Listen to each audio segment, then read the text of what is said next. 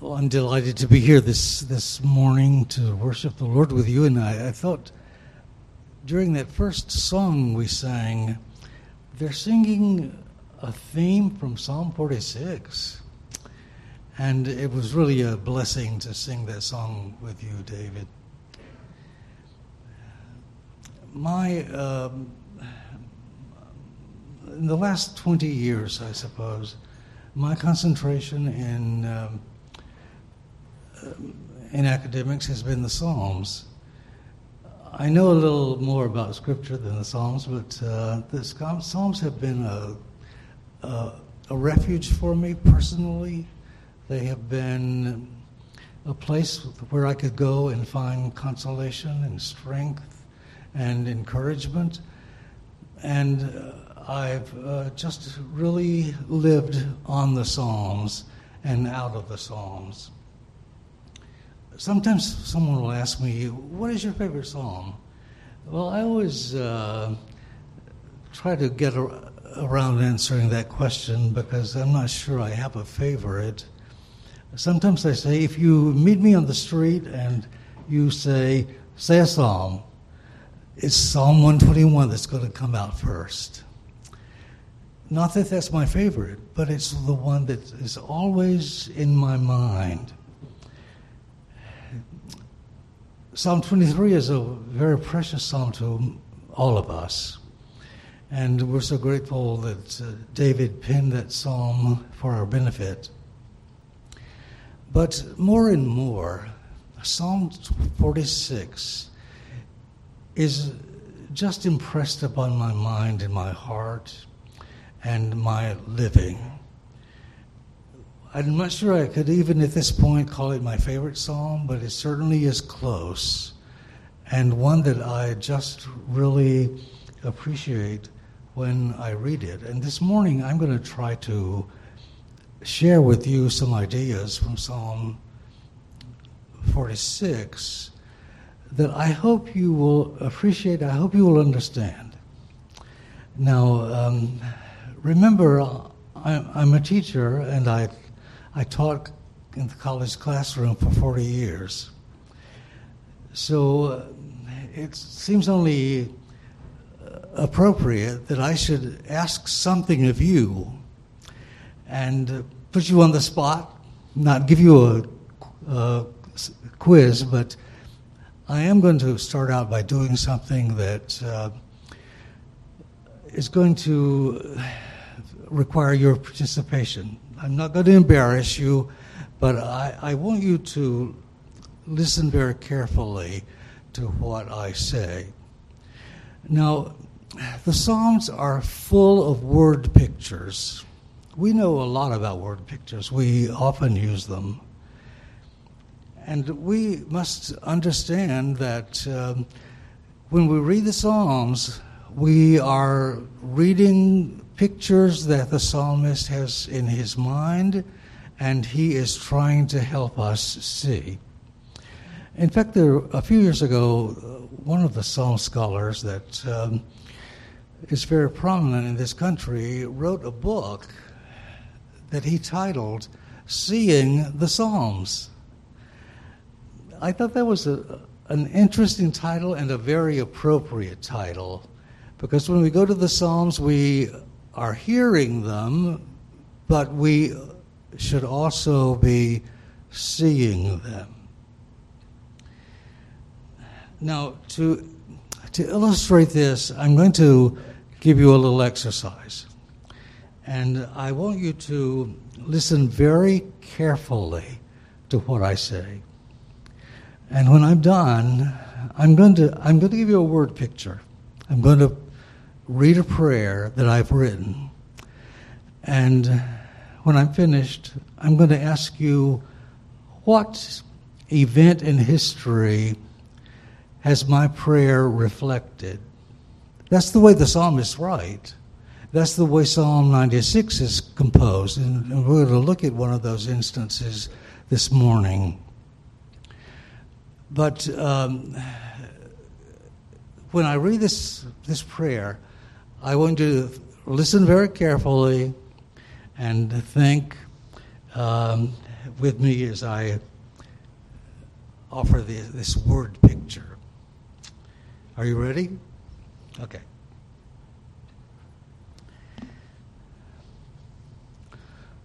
Lord, have mercy on us and help us.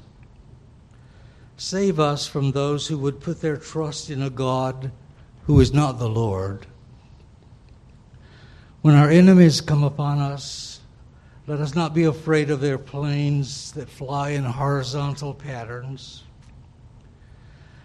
When the crushing moment of evil comes and disaster looms around us, shield our towers from those who take their own lives and the lives of others with them. When the smoking furnace of destruction threatens to undo us, and the crumbling towers of steel have become dust all around us, send help from those who risk their lives to save others, and from those who put out our fires and rescue the perishing. Lord, the smoldering flames of hatred may overtake us, but when the ashes have cooled and the rescue has begun, let the cross appear before our eyes. Now, I want someone to tell me, what event in history am I building my prayer out of? I'm taking images from a certain event. What event am I drawing upon?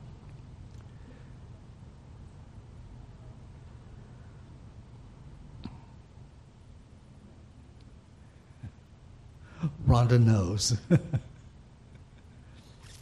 It's 9/11. It was a terrible event, and fixed in our minds are pictures of that event that we just can't forget. Well, I'm going to come back to this idea that we read the Psalms, but we also see the Psalms. And the psalmists use word pictures to convey their message to us.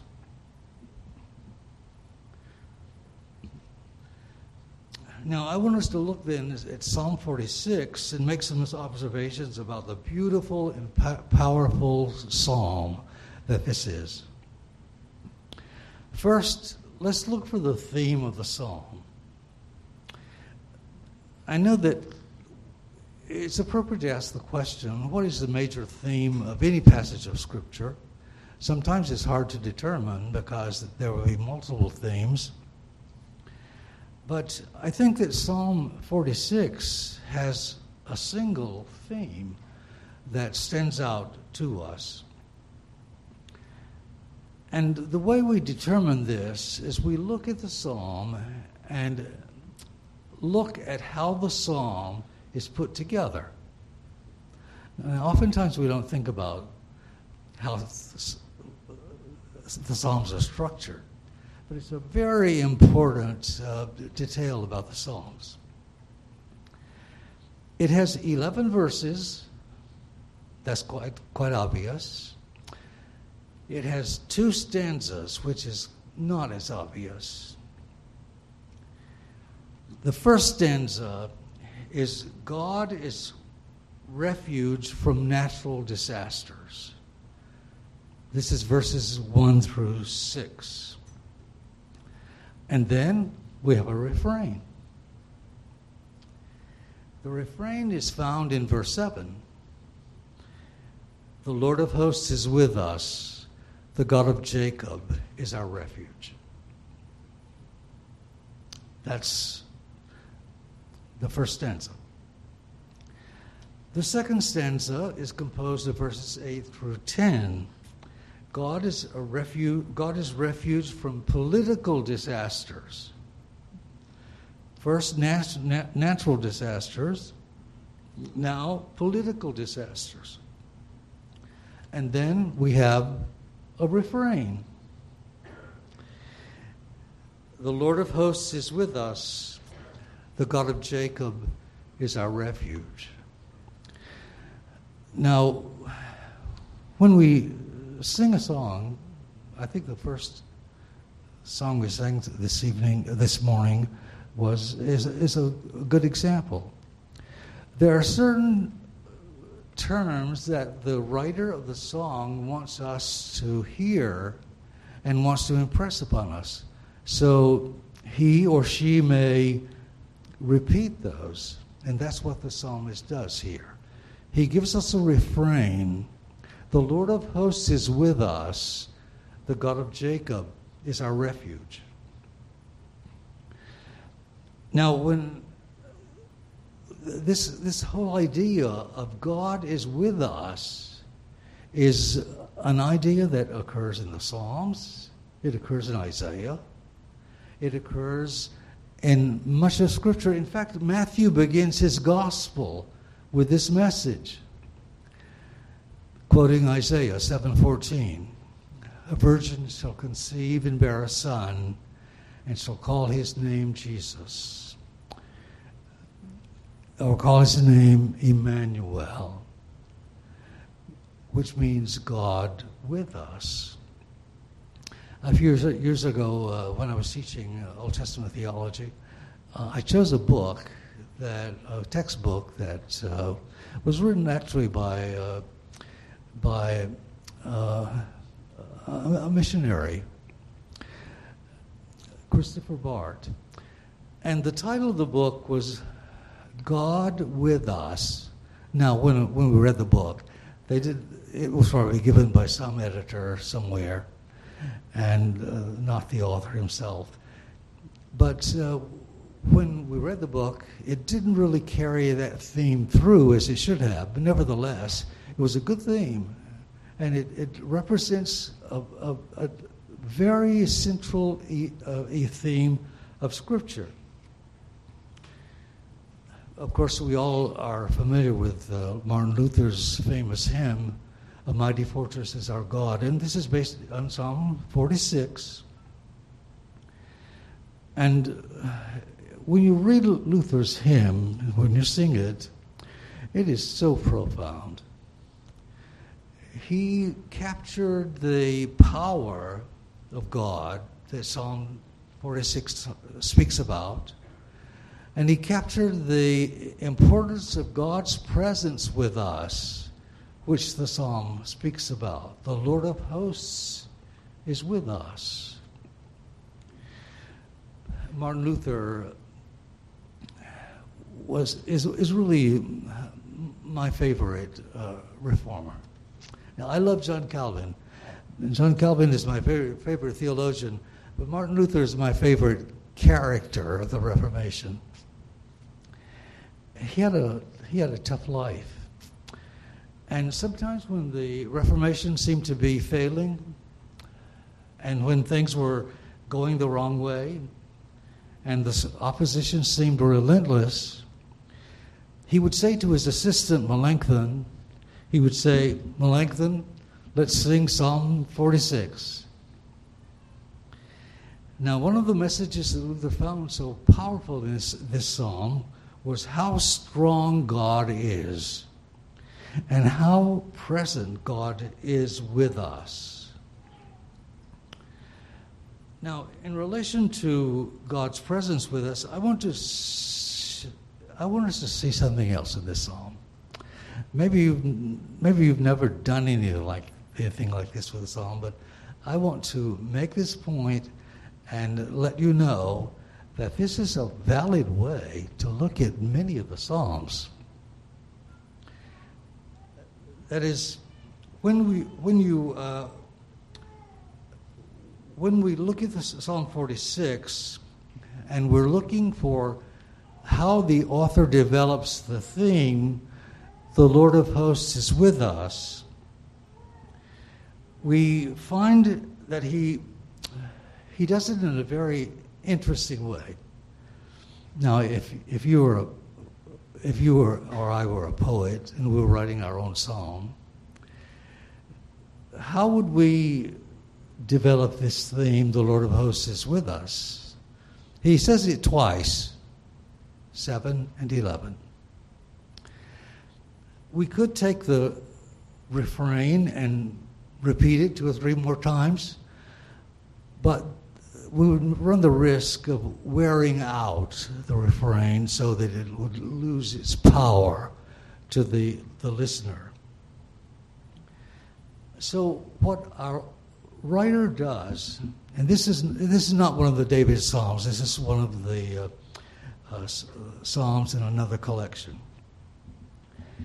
What the writer does, he frames the psalm by God's name. It's sort of like an envelope effect. God appears in verse 1, and God appears in verse 11. Verse 1, God is our refuge and our strength. Verse 11, the God of Jacob is our fortress. So you see how he frames the psalm with the word God. This is a literary way of informing us that the psalmist's faith was anchored in God. He wants us to know that. He wants us to know that his eyes are on God. And notice in that regard that the name of God occurs in the psalm 7 times. I don't know if there's any particular significance to the number 7 here. There could be. But it occurs in the psalm 7 times. 1, 4, 5, twice there. 7, 10, 11.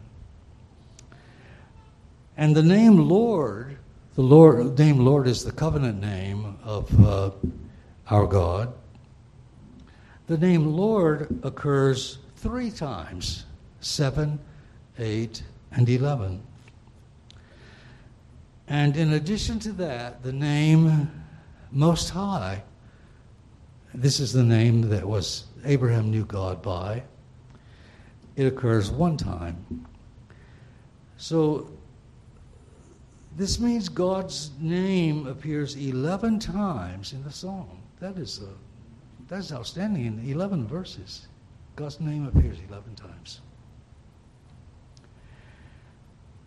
Now, just imagine if you could step into this psalm and look around. What would you see?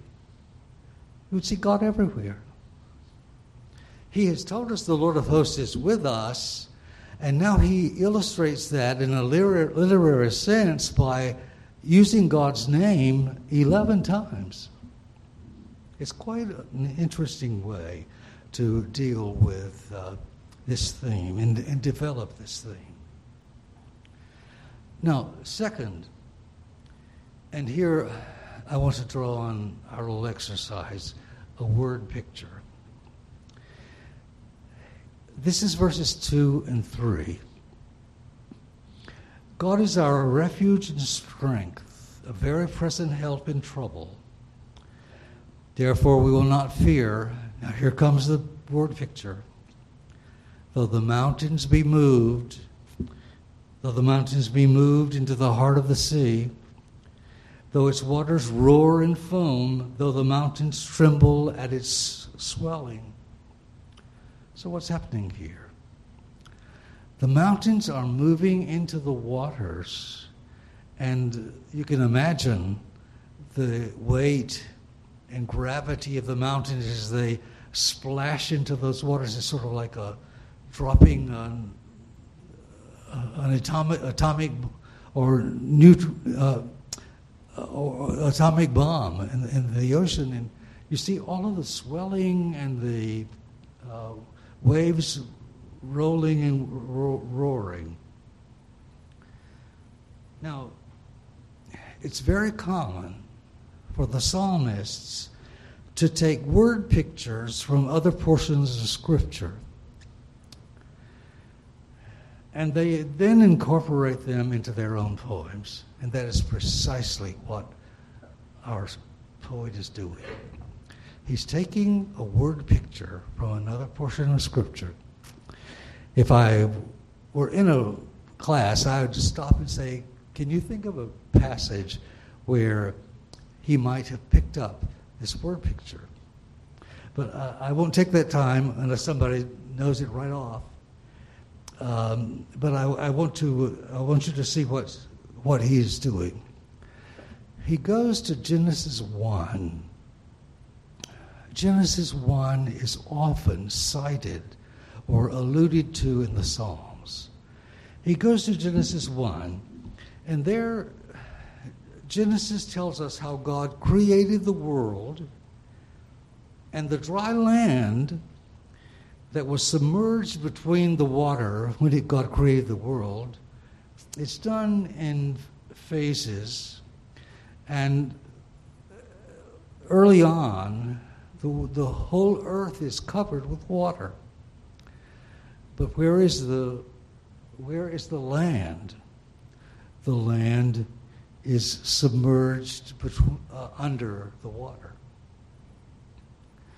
So God says, let the water under the heavens be gathered together into one place, and let the dry land appear. And it was so. God called the dry land earth, and the waters that were gathered together he called seas. So you see the picture here? When God makes the command, the waters move to one place or many places, and the dry land, which is submerged under the waters, appears. The waters are gathered into one place, and the land submerged under the waters appears and forms the earth.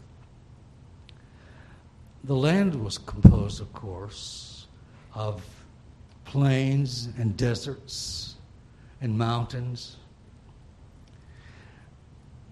And now the psalmist looks at his world, and he perceives that his world is going in the reverse direction. Because the mountains now are slipping in to the waters and disappearing. Now the psalmist describes the creation process in reverse. The mountains slip back into the waters and disappear beneath the waters as the sea roars and foams. This is the word picture he's drawing from Genesis 1. The psalm is reversing the picture of creation. Do you see that? It sends a message to us. Even when the world is moving in reverse order, going in the opposite direction, God is still in control. How would the psalmist say it? God is with us. The Lord of hosts is with us. When it seems our world is dissolving, and sometimes it does seem to me, and I know Rhonda and I watch a lot of news because we want to be informed on what's going on in our world, in our country. And there are those days when I feel like this country and this world are moving in the wrong direction. In fact, the larger percentage of our country thinks we're moving in the wrong direction.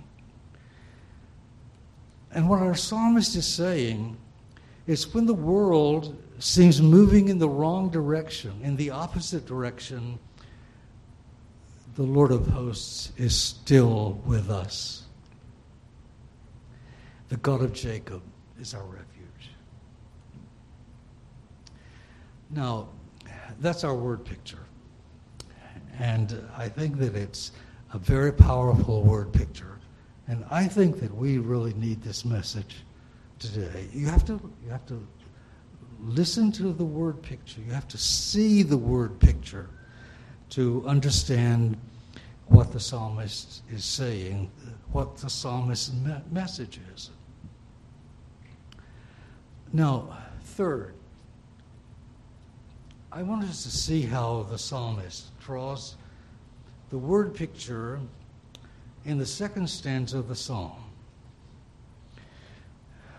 like his message that the world may seem to move in reverse order, and when it does, we know that the Lord is still with us. Now the psalmist closes the psalm with a word of instruction. And it's really a shocking word. It's a word that takes us by surprise, in fact. Here it is. Be still and know that I am God.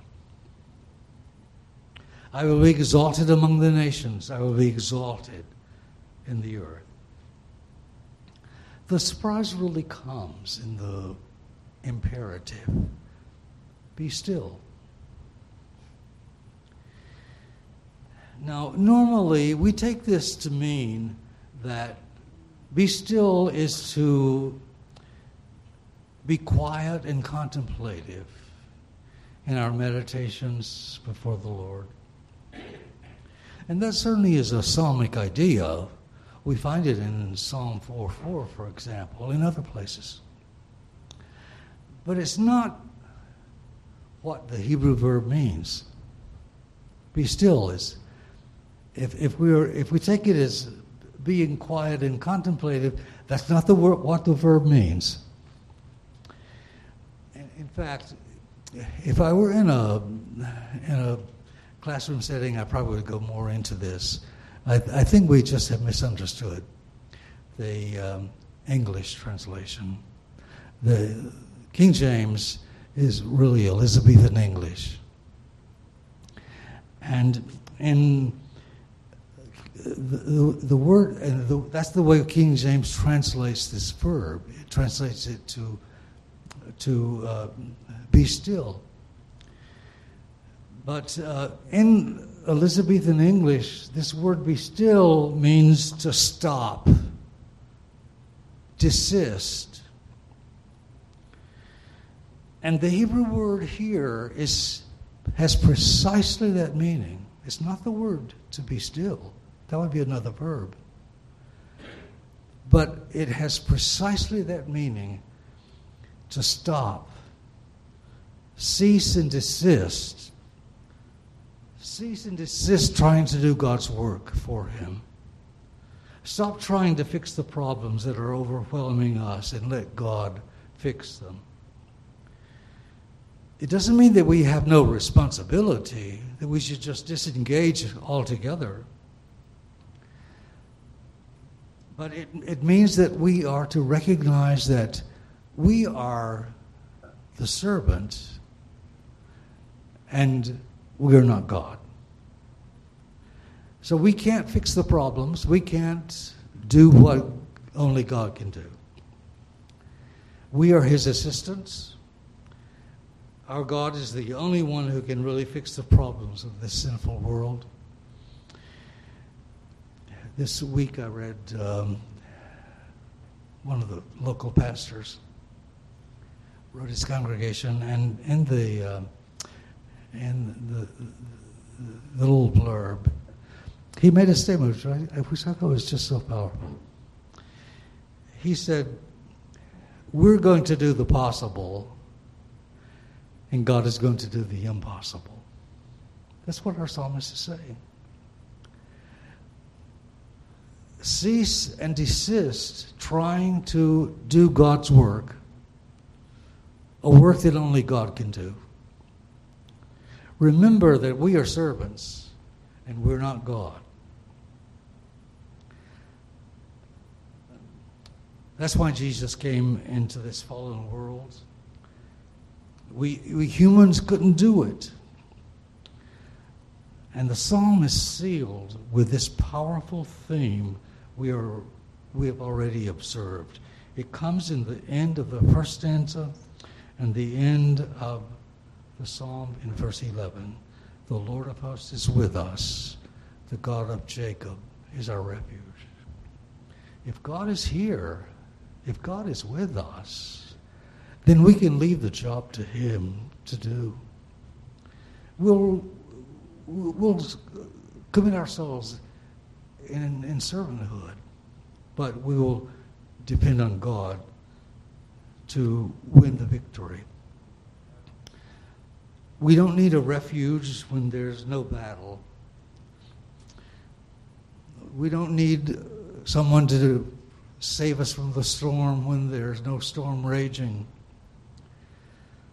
We need a refuge when life is easy and comfortable. We don't need a refuge when life is easy and comfortable and peaceful. Just remember the refrain, the Lord of hosts is with us, the God of Jacob is our refuge. How much have you ever learned about God when life was on easy street? When everything was going along smoothly? I think most of us would say, not much. Rather, it was when the storm was raging, when the building was on fire, when our hearts were broken to pieces, that the lessons began forming in our minds, and we began having our aha moments. It was in those moments where we could say, come and see what the Lord has done. Then we begin to see what God has done, what God can do, how much God does care for us, how much God does love us. It's really the nature of life that our best learning takes place in the crucible of real life experiences. And it's the nature of God to appear in the crucible of our suffering to tell us that the Lord is with us. When we don't feel alone, we don't go out and look for a friend to keep us company. If we're not hungry, God can't feed us. If we're not thirsty, God won't give us water to drink. The verse really means stop the fight and struggle. The battle is the Lord's. Back to our opening song. Stop fighting the Lord's battles for him. Let God fight them for himself on our behalf. Stop trying to be God and let God be God. You see, it's a summons. Be still and know that I am God. It's a summons to surrender. Surrender not to our enemies, but to surrender to God and let God fight the battle.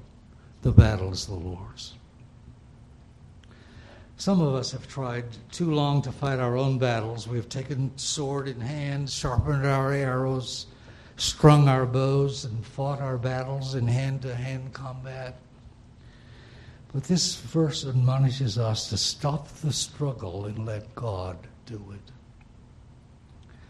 What some of us need to do in our personal struggles is to be still and let God make all the right moves.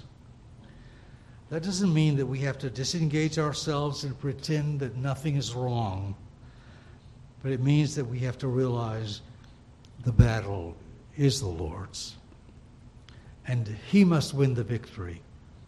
We can't. We need to tell the Lord, I can't win this one. I've tried, and the opposition is too strong for me. So I'm laying down my weapons, and I'll let you fight this one. You have to lead the charge. I've tried that too. It hasn't worked. So I'm just going to be still and know that you're God. There's a song we used to sing in our early days that I think really says this so beautifully. Gutting the rivers you think are uncrossable. Gutting the mountains you cannot tunnel through. God specializes in things thought impossible, and he'll do for you what no other power can do. Be still and know that I'm God. We will do the possible, and God will do the impossible. May his name be blessed.